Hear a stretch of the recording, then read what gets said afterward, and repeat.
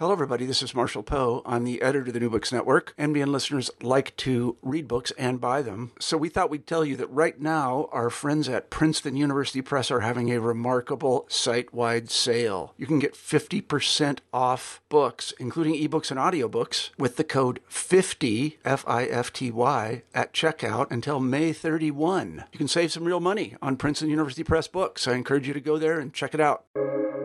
Welcome to the New Books Network. Hello, everyone, and welcome to New Books in Anthropology, a podcast channel on the New Books Network. I'm Sneha Annavarapu, the host of this channel. Today, I have the absolute pleasure of being in conversation with Dr. James Staples about his new book, Sacred Cows and Chicken Manchurian, The Everyday Politics of Eating Meat in India, hot off University of Washington Press. Thank you so much, James, for taking time out to chat with me today. I really enjoyed your book, and as an ethnographer, the lucidity of your writing was so very inspiring. Thank you. So before we dive into the book, I was hoping that you could tell us a little bit about yourself, perhaps how you became an anthropologist. Yes, well, I suppose as is often the case, probably with anthropologists or lots of anthropologists that I've met, serendipity played a very large part in it. When I left school initially, which was sort of in the early 1980s, I had planned at the time to go to university and study a degree in English literature and philosophy. I toyed a little bit with sociology, which in those days, or certainly at schools in the area where I grew up in the south of England, was seen as being fairly newfangled, something that was quite modern. It had only been introduced into my school the last year that I was there. And so I thought, oh, this sounds really interesting because I loved the idea of studying society.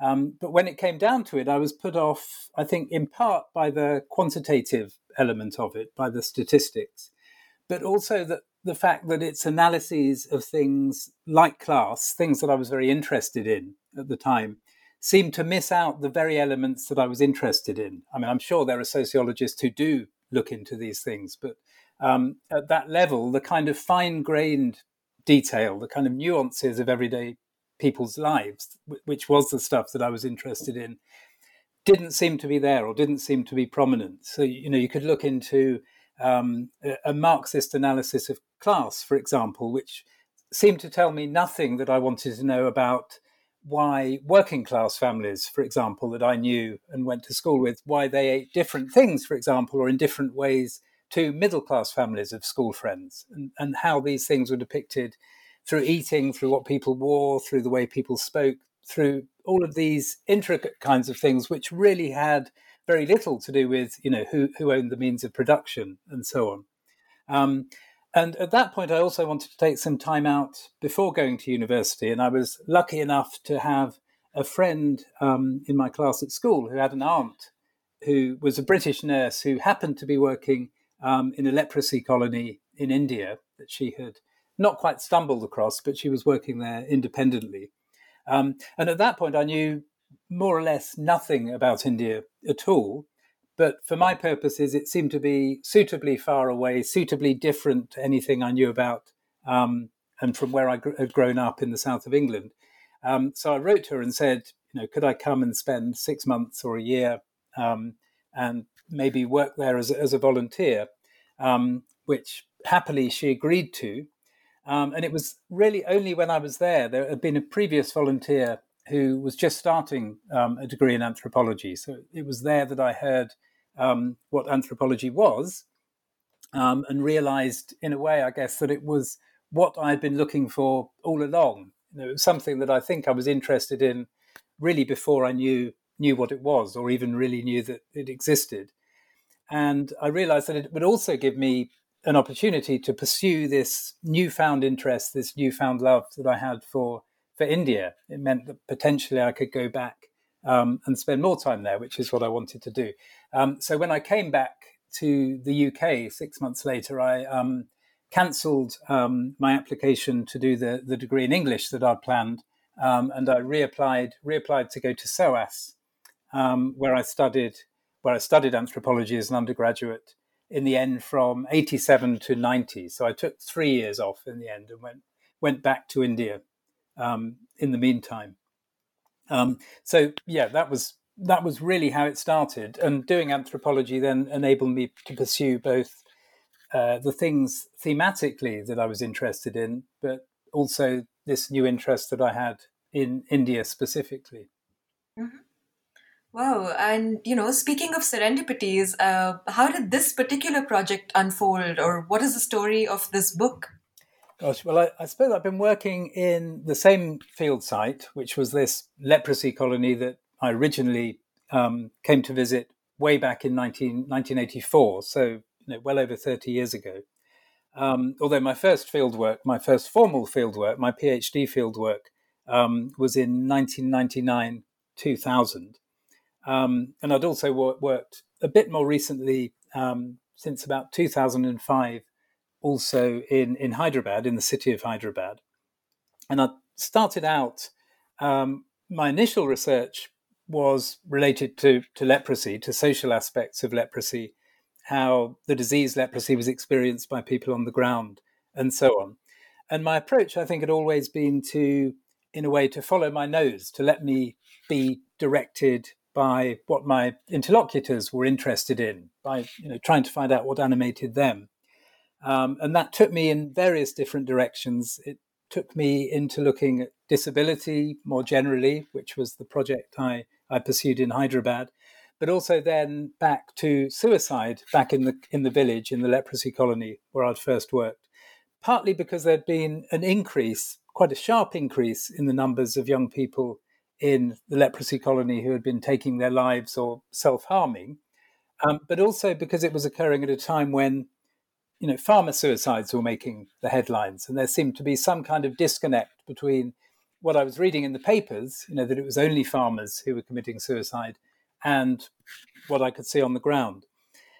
And then around, I suppose, the same time, this was 1999, 2000, I also detected among the Christians that I encountered in the local town, this was the town closest to the leprosy colony where I did my fieldwork, what seemed to me to be something of a shift in attitudes towards meat eating, or towards beef eating in particular. And I'd been a vegetarian and for a while a pescatarian, pretty much since that first trip to India back in 1984. And until that point, it had never been an issue with anybody at all. It felt, relatively easy, actually, compared to being a vegetarian in the UK in the 1980s. It was very easy to be one in India. There were lots of vegetarians there. People had a category for it. They understood what it was. But at that point, I discovered that I was going to people's houses for dinner, Christians in the local town for dinner, who knew I was a vegetarian, but who were trying to tempt me with beef dishes, and which struck me in itself as slightly odd, because I thought, well, I've told them I'm a vegetarian and they know what vegetarians are, and so on. Why are they now offering it to me and being disappointed when I turn it down, and even in some cases slightly offended? So I noted all this stuff down, and I probably didn't pay very much more attention to it. It was something niggling away in the back of my mind until, I guess, a year or two later, when I was back in the UK, and I was invited to a workshop that was being organised by Caroline Sella, who worked in Kerala, had just done a big project, I think, on consumption in India. And she organised this workshop on, I think she phrased it as the veg-non-veg divide, the split between vegetarianism, or so-called vegetarianism, and non-vegetarianism. And she asked me if I had any material that I could write about for this special issue that she was planning. And initially I wasn't really sure that I had, until I went back into my field notes and found, I had more notes about food than almost anything else. There was lots and lots of stuff on food and on commensality, particularly on meat eating. So I wrote a paper on it at that point, which came out, I think that would have been 2009. And I guess that was really the first step into what a decade or so later eventually became this book, which also was spurred on by real-time changes that were happening in India, by this increasingly hardline that was being taken by the Hindu nationalist government, by the BJP, which has been in power since 2014. So I've seen shifts, in the way that people approach beef, both before then and subsequently. So I was able to record all of those things, and the book took shape, I think, from that. Mhm. Yeah, and just going off on that, I think the book, very succinctly put and perhaps simplistically put by me, is an exploration of how competing discourses around meat eating are deployed for or against various groups of people, especially in the South where you did your fieldwork, South India. I particularly loved how you argue that by locating meat within the context of people's daily diets, we can begin to get a sense of the material and symbolic importance of meat to those who eat it. I would love for you to tell us a little bit about why taking this resolutely ethnographic approach matters to thinking about contemporary politics around meat eating. Okay, yeah, I mean, thank you. And yes, it was succinct, but I don't think it was simplistic. I think that was a very good summary in lots of ways. I think it matters. Look, taking an ethnographic approach matters because it's really in these empirical realities, these fine-grained details of people's everyday lives. It's really only through those that you can get at. That you can only really get at these through sustained, detailed ethnographic fieldwork. That you can't necessarily get from carrying out interviews or dipping into people's lives and then going out very rapidly. And I think it's these particular empirical realities that often undermine the assumptions that people have about eating meat in India. And what people do, particularly in relation to this issue, I think often tells a very different story to what people might tell you they do when you ask them questions, or if you read official kinds of explanations or explanations that you might read about in newspapers or in guidebooks on India and so on. And one of the assumptions, for example, firstly, is that vegetarianism is the norm in India. There's this, I think, popular conception that, if not most, that a very large proportion of people in India are vegetarian, when in fact, more than 2/3 of the population, and possibly a larger number than that, do eat meat, at least sometimes. And that despite this assumption, the other assumption that beef is utterly taboo, that nobody eats beef in India, that the cow is always seen as being sacred, that around a fifth of the population, I mean, there are a number of figures, sort of between 17 and 20%, but either way, it's a lot of people in real terms, do eat beef, actually, within India. And, you've got large, India being one of the biggest exporters of beef in the world, for example. But then in addition to that, also, as you delve deeper, you also realize that this very binary distinction that's drawn between vegetarianism and non-vegetarianism is also actually much more complicated than it seems on the surface. That you've got people, for example, who are vegetarian or who consider themselves vegetarian at some points in their lives, but not necessarily at others.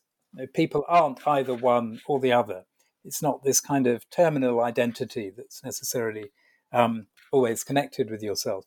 And then you also have some, who claim to be vegetarian, people I met who claim to be vegetarian, and who perhaps are vegetarian at home, but eat meat some of the time. There were men who would say, yes, absolutely, that they were vegetarian, but would go out and meet other men,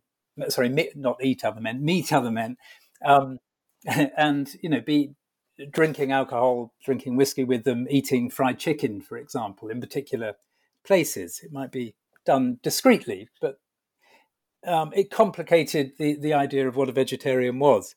And then you have meat eaters that I knew, people who came from non-vegetarian castes who had no objection to eating meat, but in reality probably ate it less frequently than some of the vegetarians that I knew because they couldn't afford it or couldn't access it for various different kinds of reasons. And then to complicate matters even further, I think you also have multiple distinctions even within the category of meat and even within the category of just beef, for example. in relation to what people eat.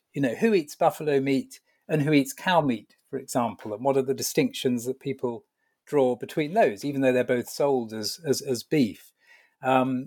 What if, for example, you eat the heart or you eat the liver, but not the regular flesh? What does that say about you, or what do you think it says about you? Or what if you eat a beef dish that is served in a gravy, for example, which is of the beef dishes perhaps the most respectable of them, but at the same time you draw a line at eating, dried beef or beef which has been fried, which is again associated more with something that you would drink as an accompaniment to alcohol, for example. So, in itself would be less prestigious. So there were these additional kinds of hierarchies at each level, as well as this, what's often presented as a very kind of crude distinction between vegetarianism and non-vegetarianism, or between beef on the one hand and all kinds of other meat on the other. That the reality, and I suppose going back to your previous question, which only comes really out of that kind of rich ethnographic inquiry, you only really get at those details by doing that. Yeah. And, in chapter 1, you take us through what you refer to as differential histories of meat eating.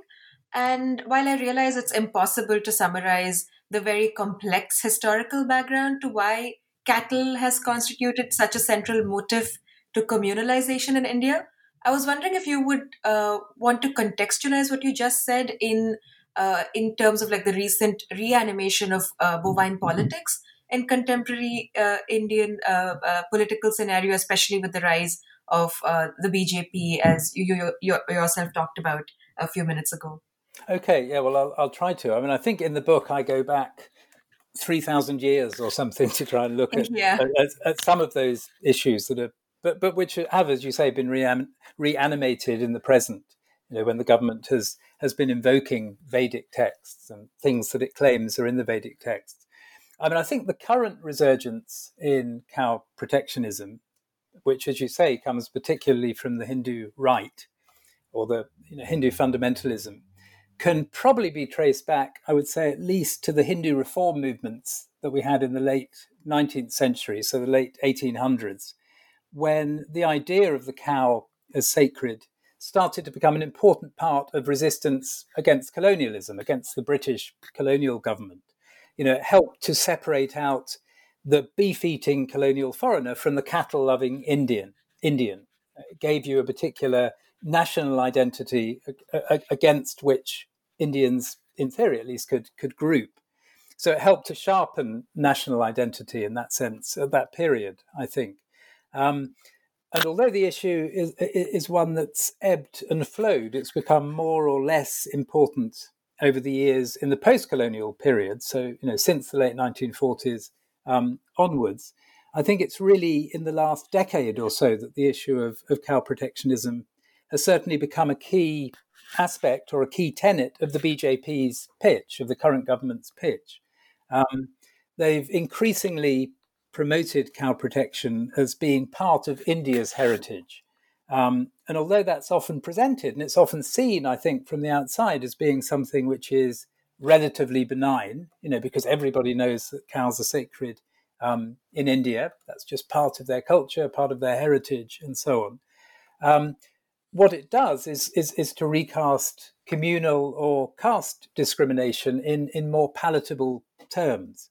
It enables people to deny that they object to people because they're Muslims or because they're Dalits. Instead, they can say, well, actually, what we object to, it's not that. We don't mind the fact that they're Muslims. We don't mind that they're Dalits. It's not because they're impure or whatever. The problem is the fact that they eat beef. So I think it's something that's effectively enabled the othering of people within India who do eat beef. And so you've got Dalits, Dalit people from Dalit castes who eat beef, cobbler caste people, butchers and so on, but also Muslims in general, Christians and other non-Hindus. It enables those groups of people to be characterized somehow as non-Indian, as not fully Indian in the way that Hindus are. that only Hindus from this perspective can be properly classified as Indian. And in turn, I think this has also given vigilante groups the confidence, if you like, to go out and to enforce anti-cattle slaughter laws or to enforce anti-cattle sentiment in ways which they see fit, in ways that they perhaps would not have done in the past. So we've seen this upsurge, and which happened over the time that I was doing the field work for this book, particularly in 2016, 17, 18. You saw an upsurge in violent attacks, in some cases even murders, of people who are trading in cattle or beef, or people who might have it even in their refrigerators, for example. There's a man killed famously for having what was suspected to be beef in his refrigerator, even though it wasn't clear necessarily that's what it was. And initially, these things were not taking place to the same extent in the South. So when I started the field work, people were talking about, how this stuff was going on in the North, in the cow protection belt, or the cow belt of kind of central to northern India. But it was increasingly also becoming an issue in the South, particularly in places like Hyderabad, for example. So hopefully that's enough detail. Otherwise, I'll keep going on for forever. No, I mean, I think you've done such a great job in summarizing what is understandably a very layered and complex argument in chapter 1. So thank you for that. But in chapter 2, chapter 2 provides a really granular and detailed understanding of the daily diets of your interlocutors.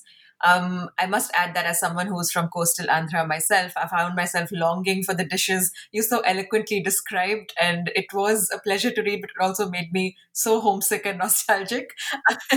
But I mean, analytically, I found your argument that subtle changes in the way things tasted, felt, and looked helped to convey and enabled people to talk about social change. I found this really persuasive, and I was hoping that you could share some of the mechanisms through which people make sense of social change through food consumption. I was hoping you could share some of that with our listeners. Okay.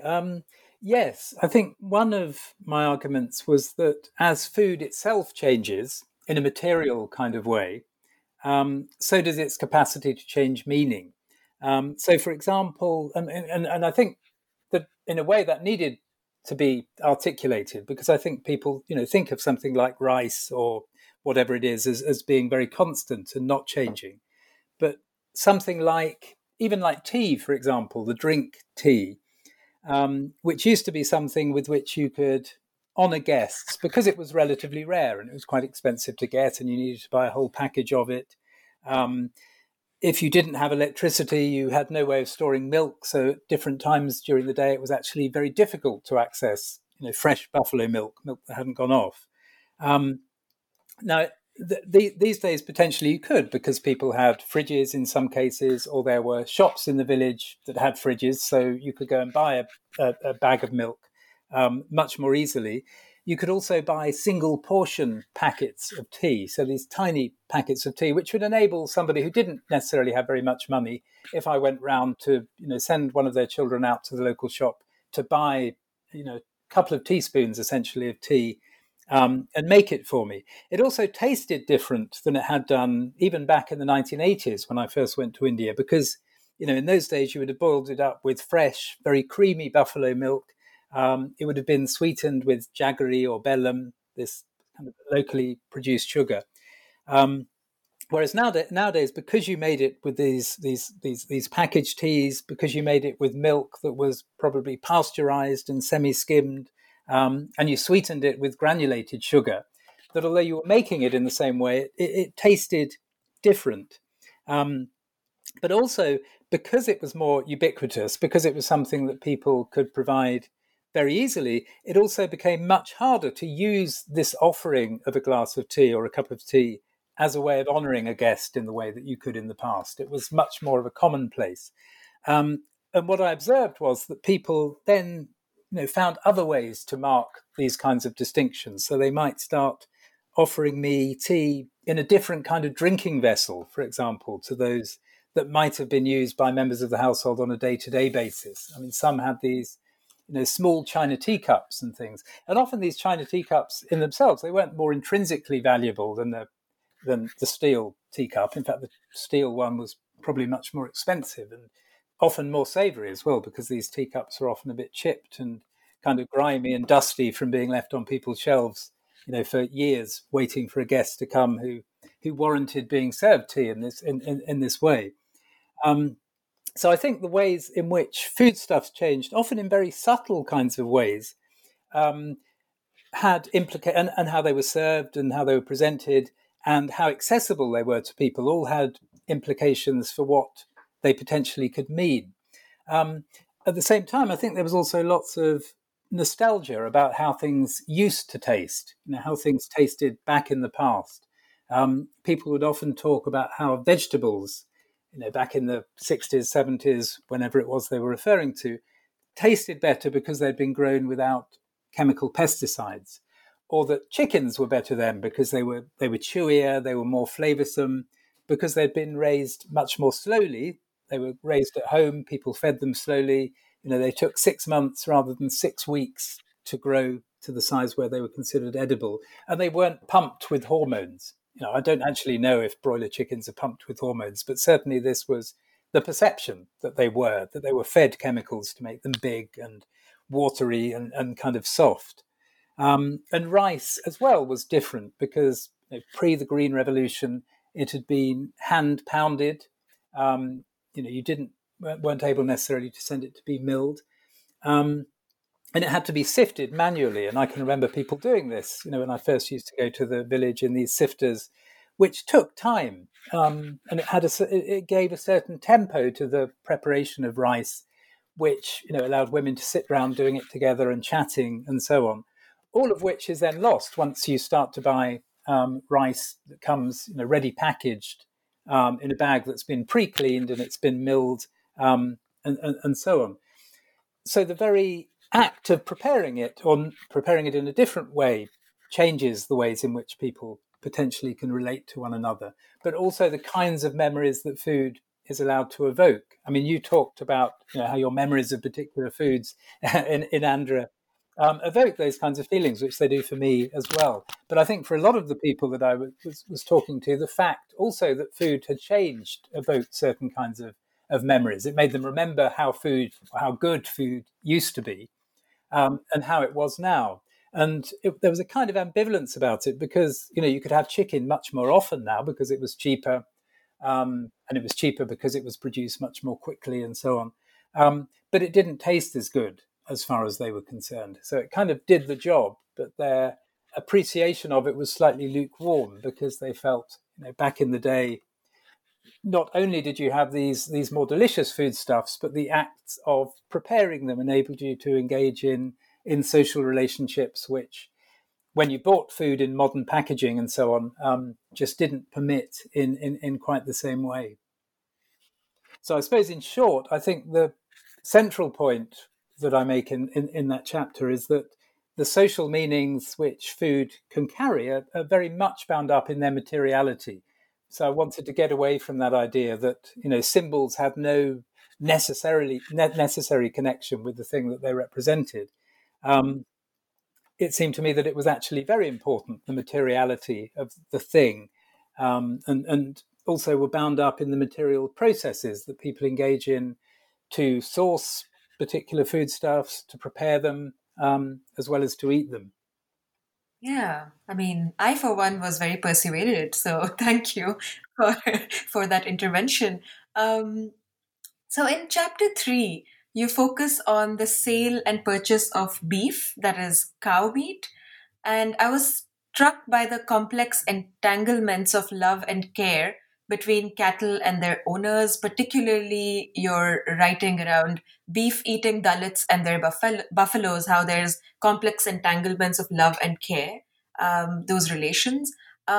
This is such an important observation to counter, as you put it, this assumption that the respect for cattle is the sole preserve of upper caste Hindus. I think the renewed focus on animal studies, I'm also thinking of Radhika Govindrajan's work, is so critical to counter these otherizing narratives amongst upper caste Hindus, especially right now. What was even more interesting to me in this chapter is your focus on how ignorance, or more specifically, the business of knowing and not knowing, is so vital to the maintenance of the sale and consumption of beef. As an ethnographer of the state, I particularly enjoyed your argument around how the state too indulges in this business of like knowing and not knowing, a very carefully choreographed dance around ignorance. Can you walk us through this argument a little bit and its ramifications on how we think about legality and illegality in India? Yes. What I was curious about here was really how was it possible? How did it come to be? How could you reconcile the facts that on the one hand, India was one of the biggest, if not the biggest, exporters of beef in the world, with the perception, on the other hand, that beef eating and cattle slaughter was really only a concern of minority groups in India, and certainly not something that the state and others were involved in. And at the same time, we also had the idea that really it was only high caste Hindus who cared about their animals, as you pointed out. When the Dalit caste people I knew and Muslims I knew who kept buffaloes really seemed to love their cattle, really cared often very deeply about their cattle in the ways that you talked about.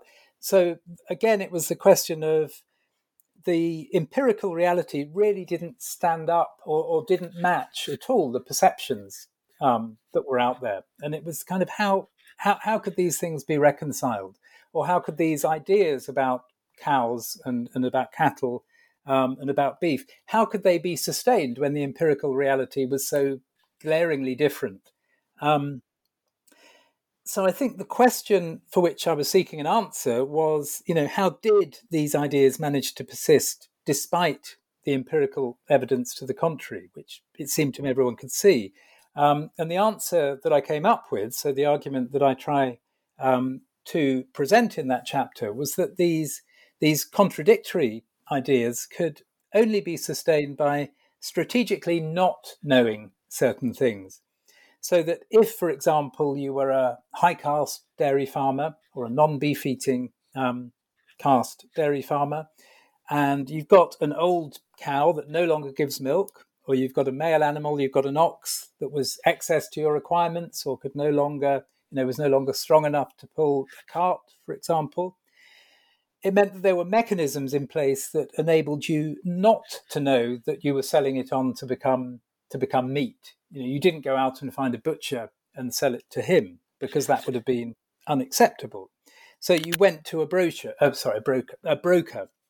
You went to a broker who traditionally would have been from a Yadav caste, so a non-beef eating caste again, rather than going directly to a butcher. And the butcher, who would be most likely a Muslim or a Dalit, in Andhra probably a Madiga, a member of the leatherworking caste.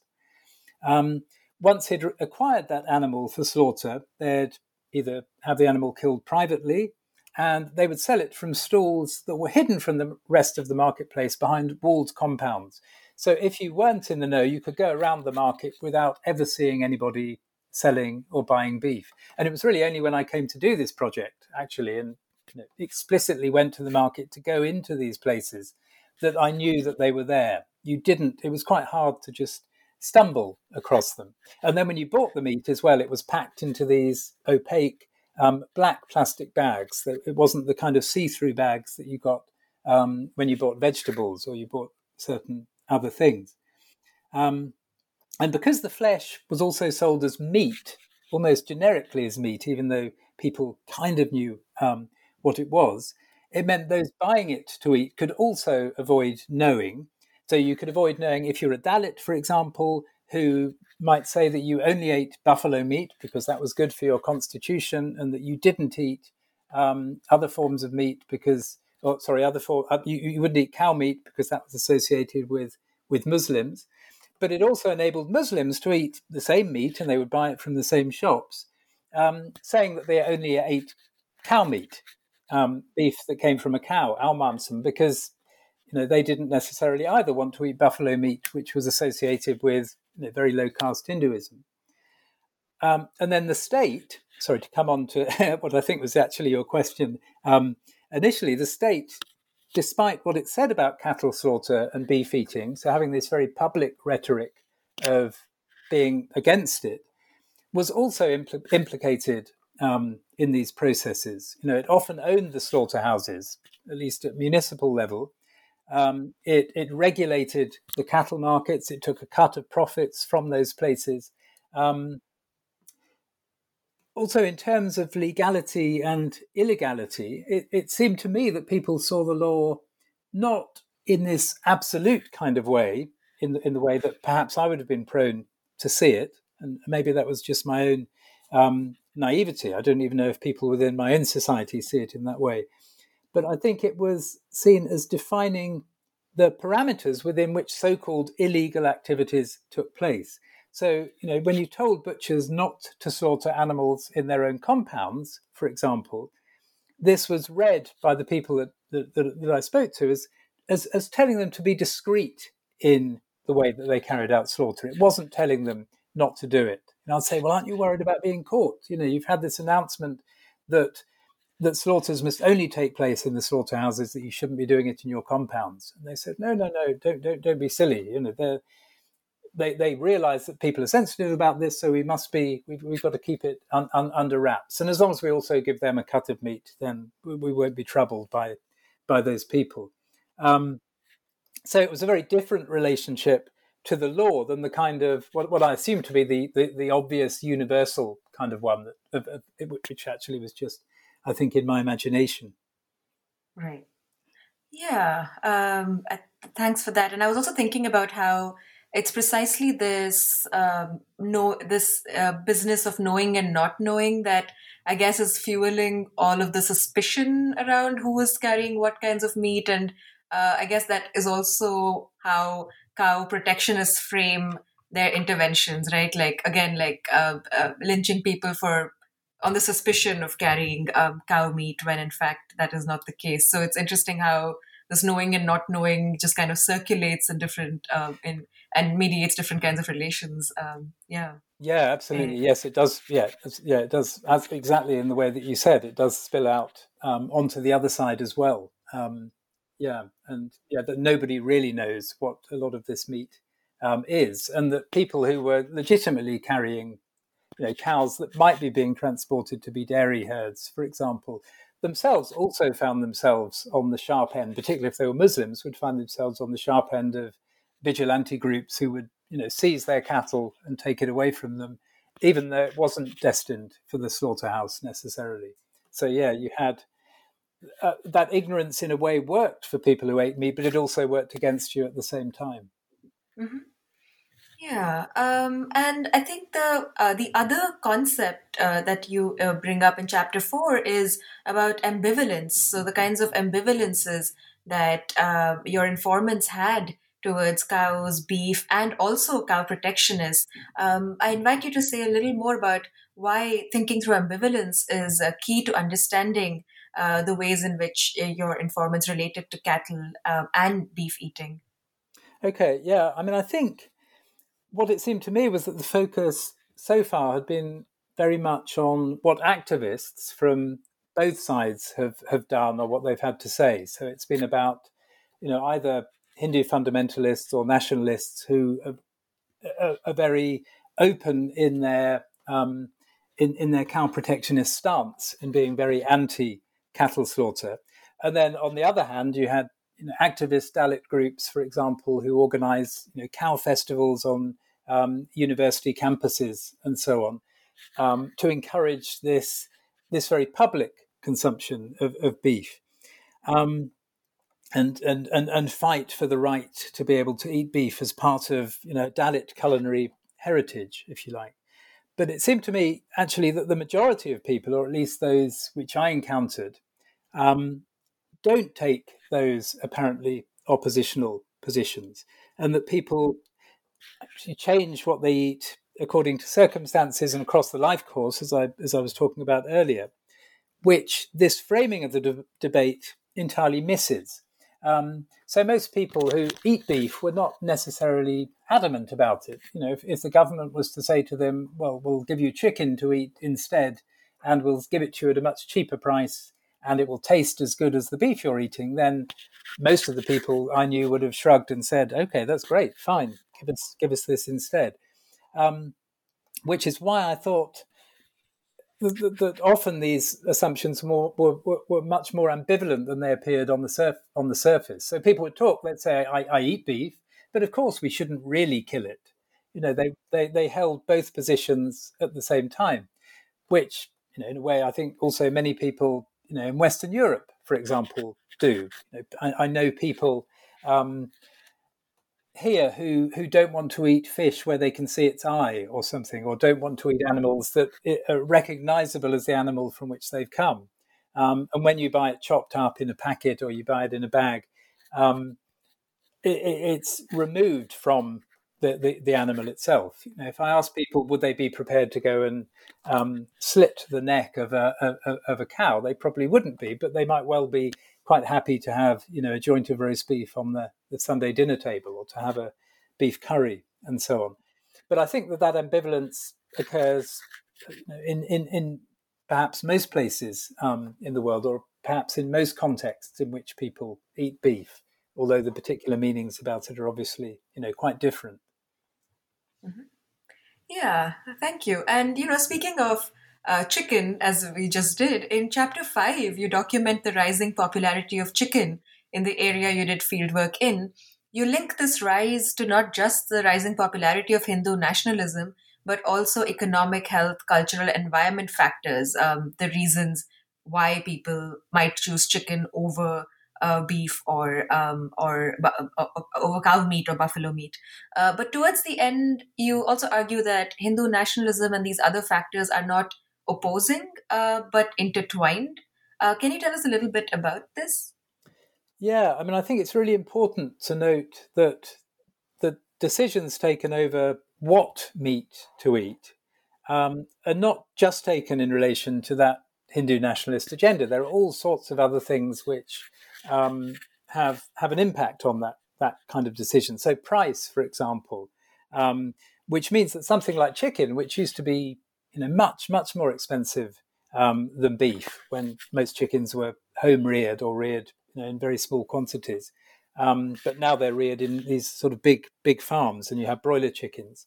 It's now become as cheap as beef, and in some cases cheaper at certain times of the year. So it's become the default meat for many people who would otherwise regularly eat beef. Most people I knew, I should also say, probably ate meat once a week, and in some cases rather less often. It wasn't a daily affair, and it's cheaper because of the industrialization of chicken production, which is in turn has meant that there are all kinds of chicken preparations available on the market that simply didn't exist in small town India perhaps 15, 20 years ago.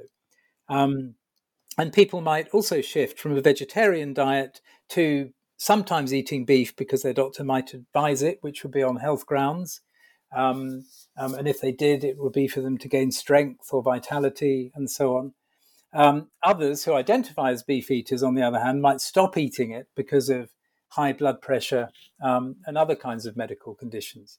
And what's interesting in terms of debates about environmentalism in particular, I think, is that while in the West, those concerns are often associated broadly with the liberal left or part of a leftist kind of agenda, in India, what you see are moves by the nationalist right to appropriate these environmentalist or animal rights arguments and to pitch them against Muslims and Dalits and others who eat meat. So some environmentalist arguments, for example, like those of somebody like Vandana Shiva, for example, they've been picked up to argue in favor of this, harmonious vegetarian past, this idealized past, pitched against a present that's been tarnished by Mughal, by Muslim, and then by British colonial invasion, who have brought with them all these particular environmental problems, these issues of animals not being treated well, and so on. And somebody like Maneka Gandhi, for example, she's probably the figure that probably best embodies this. And I think I write about her somewhere in the book. She's both an animal rights activist. She's the founder of this organization, People for Animals, and also a BJP politician. So in India, there's a much greater blurring, I think, of the lines between what, on the one hand, you might think of as a fairly liberal environmentalist agenda or liberal environmentalist ideas, and about animal welfare as well, and those of the nationalist right. And I think the nationalist right have certainly been very successful in appropriating those ideas for themselves. Mm-hmm. Yeah, thank you for that. And moving on to the last chapter, chapter 6, you document how the social identity of your informants is negotiated via culinary techniques. And I was wondering if you could tease out for our listeners how attending to meat eating and culinary experimentation relates not just to caste and community, but also to class. Adding class into the mix certainly complicates things a bit more. Now, one of the ways of countering cow protectionist arguments for people I worked with was to try to situate those debates outside of ideas about community or ideas about caste altogether, and to try to relocate them within what we might think of, I guess, as a transnational framework of class, of social class. And this was something that was a possibility, which hadn't necessarily been a possibility in the past, but became a possibility following the economic liberal reforms in India that were accelerated during the 1990s, when other companies were allowed to come in, when there was different kinds of trade agreements that allowed different kinds of goods and services and so on to come into India. So meat and even beef in this context could potentially be reframed as a mark of cosmopolitan sophistication, where in opposition to that, adhering to a vegetarian diet could be seen as something that was rather parochial, inward-looking, lacking in sophistication, and so on. And so, although the people I worked with were not economically middle class, they didn't have the money necessarily to be able to present themselves in that way, they were able to use consumption to frame themselves as being modern, or to be aware, which is a phrase that I think I took from the anthropologist Susan Dewey. Or they can present it as being cosmopolitan and so on. And it was through doing those things that they were best able to improve their relative status, at least within their own community, even if it didn't necessarily translate to outside contexts. And food and the paraphernalia associated with food, serving dishes, glasses, cups, all this kind of thing, was a much more accessible way of demonstrating that kind of sophistication than buying a car or a large motorbike or a big house or whatever. You couldn't necessarily afford to do all of those things, but you could potentially signal some of these things through food and cutlery and tableware and so on. And increasingly, you could do that also because cheaper versions of those things were available. You could buy plastic replicas of fancy glassware where you may have seen what appeared to be the real thing, on a soap opera or in a film, for example. There would be cheap versions of this stuff in the market. And so having access to those things enabled people to demonstrate their kind of awareness or their knowledge by, for example, seating me at a table when I went to dinner at their house, rather than seating me on a mat on the floor, which is what they would always have done in the past. Or they might serve food in serving dishes or on patterned melamine plates, for example, which have become increasingly ubiquitous, rather than on steel or aluminium ones, which is what all food would have been served on in the past. Or they could offer me bottled water, served in these crystal effect glasses, instead of giving me municipal water in a kind of water chamber, one of these water pots, which you poured directly into your mouth. They could also offer dishes that went beyond the traditional fare, the kinds of recipes that everybody in the village would have been expected to know, because they had accessed these recipes on YouTube, on their smartphone or whatever. So whereas in the past, also meals were completed with what was called semia. You might be familiar with semia, which was this sort of runny tapioca pudding served in a stainless steel cup, or this was how it was served in the village, which I always found very hard to eat after eating about a kilogram of white rice. But these days, I was much more likely to be served a more refined kind of rice pudding with nuts and dried fruit or coconut kind of arranged artfully on top. And again, this referenced things that people had seen in consumer magazines. So I think what you saw here was cultural capital, in a sense, being mobilized. It was a vision of class much more aligned to Pierre Bourdieu, for example, than it was to the classic Marxist versions, which I'd first come across when I was looking at sociology, way back in the 80s. And so knowledge and skills, in the cases that I describe in the book, were also used to confer status, the ability to do those things, the ability to present food in that particular way, showed a certain kind of knowledge, a certain kind of sophistication, and so on. I mean, I should also probably just say, before I stop, that the picture, again, is much more nuanced than this probably suggests. And sorry, this seems to be my retort to almost every single question. But particularly in relation to meat, for example, it was much more easy for a high caste diner, ironically perhaps, to flaunt beef eating as a marker of sophistication than, paradoxically, it was for a Dalit of similar class status.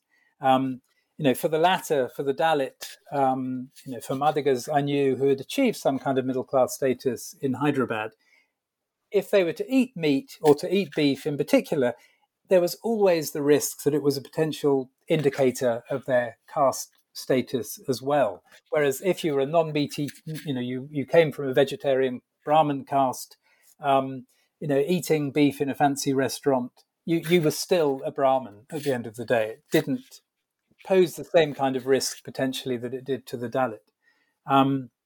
So it seemed to me also that although class was very different in some ways to caste, the two always remained very much entangled. You couldn't simply slip off one in favor of the other, even if people might have tried to do that.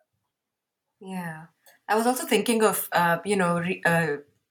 cooking shows in like regional TV channels like Ma TV or ETV, and how of late there has been so much of a focus on cosmopolitan food or like fusion food.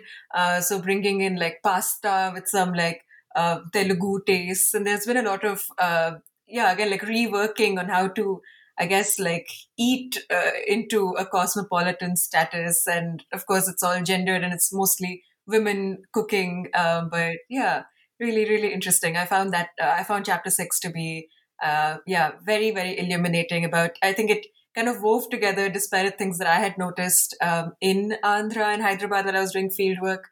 And it made a lot of sense.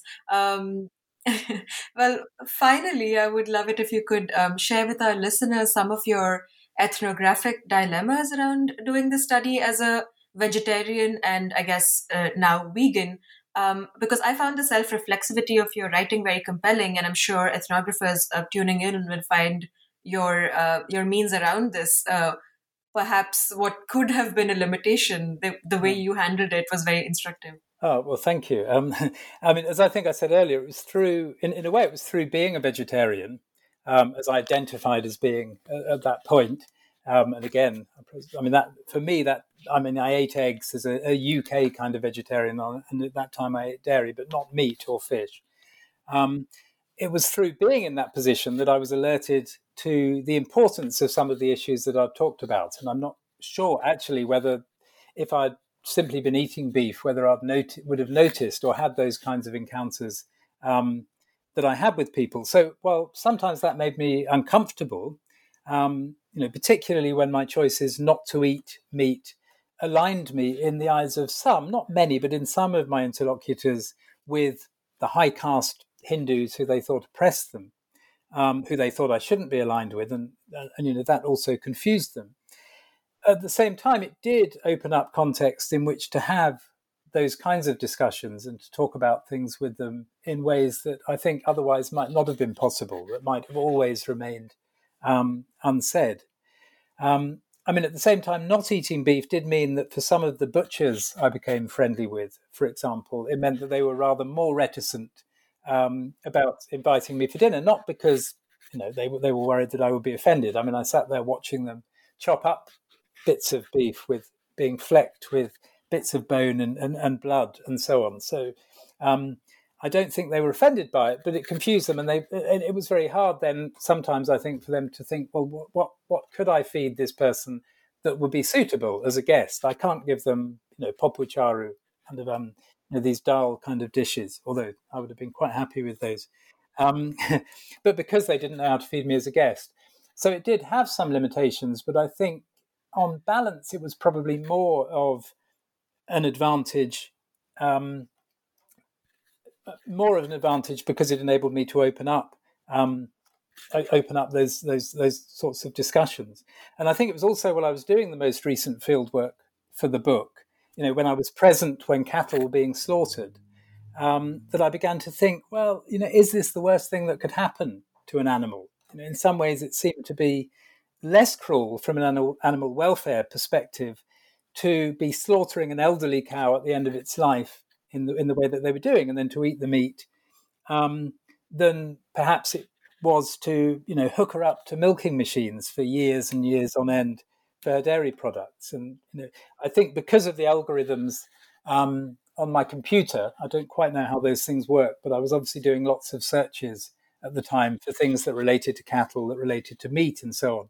So I kept being directed to various short videos on the dairy industry, on the evils of the dairy industry or the egg producing industry, things about male chicks being ground up in machines because they couldn't produce eggs. So even something like eating eggs had implications for other animals. So I got to the point where I thought, well, either I've got to start eating beef like my informants, or I should try to stop consuming animal products altogether. And for me, it seemed to be inconsistent to reject eating some of those things, but eating some of the things that I was, which was why I ended up adopting that vegan diet or vegan lifestyle or whatever we might call it instead, which so far has been fine. That's worked out, and it's certainly become easier in Western Europe, and I think probably in the States as well, to be a vegan now. It's become almost sort of slightly ahead of the curve as it became fashionable. Although quite what my Indian friends will think or make of that when I return, and they want me to make me tea or pour ghee onto my dal, I'm not sure, and how flexible I will then need to be. But I'll cross that bridge when I come to it. I was just going to say that. I was like, it's really, really hard to be vegan in India because there's ghee and I don't know, tea and coffee and especially ghee. I can't imagine living without it, to be very honest. No, I feel tempted now, even at the mention of it. Well, before we let you go, I'm sure we would all love to know, what are you working on currently and what might we expect to see from you in the near future? Gosh, well, I'll continue, I think, to work with the same group of people. So I've been with them for so long. And I think one of the advantages has been able to work with people over a very long period of time, which enables you to perhaps draw out those kinds of changes, whether it's in the way people eat or the way they do things. And one of the things I'm currently doing that I'm planning to start is to, I suppose, go back to where it all started and to look at how leprosy policy over the last 30 years or so has changed the lives of the people that I've been working with. So the idea, if it comes off, and if the COVID situation ever permits me to return to India to do field work, or as long as this book doesn't get me banned by the Indian government from ever going back again, the plan is to try to trace the links between leprosy policy as it's been formulated by international bodies, so like the World Health Organization, for example, and then becomes transformed as it's disseminated through other international non-governmental organizations, through national governments like the Indian government, and then through grassroots NGOs, through hospitals, and so on, right down to the people who, as people affected by leprosy, are the end recipients. And in my previous work, I'd only worked with that group right at the end. So I'm kind of intrigued, partly through having tried to trace through this network or this chain that a cow moves through, or a buffalo moves through from the farmer to the plate. It's a shorter chain, to try and look at how these different parts of the journey that policy takes fit together.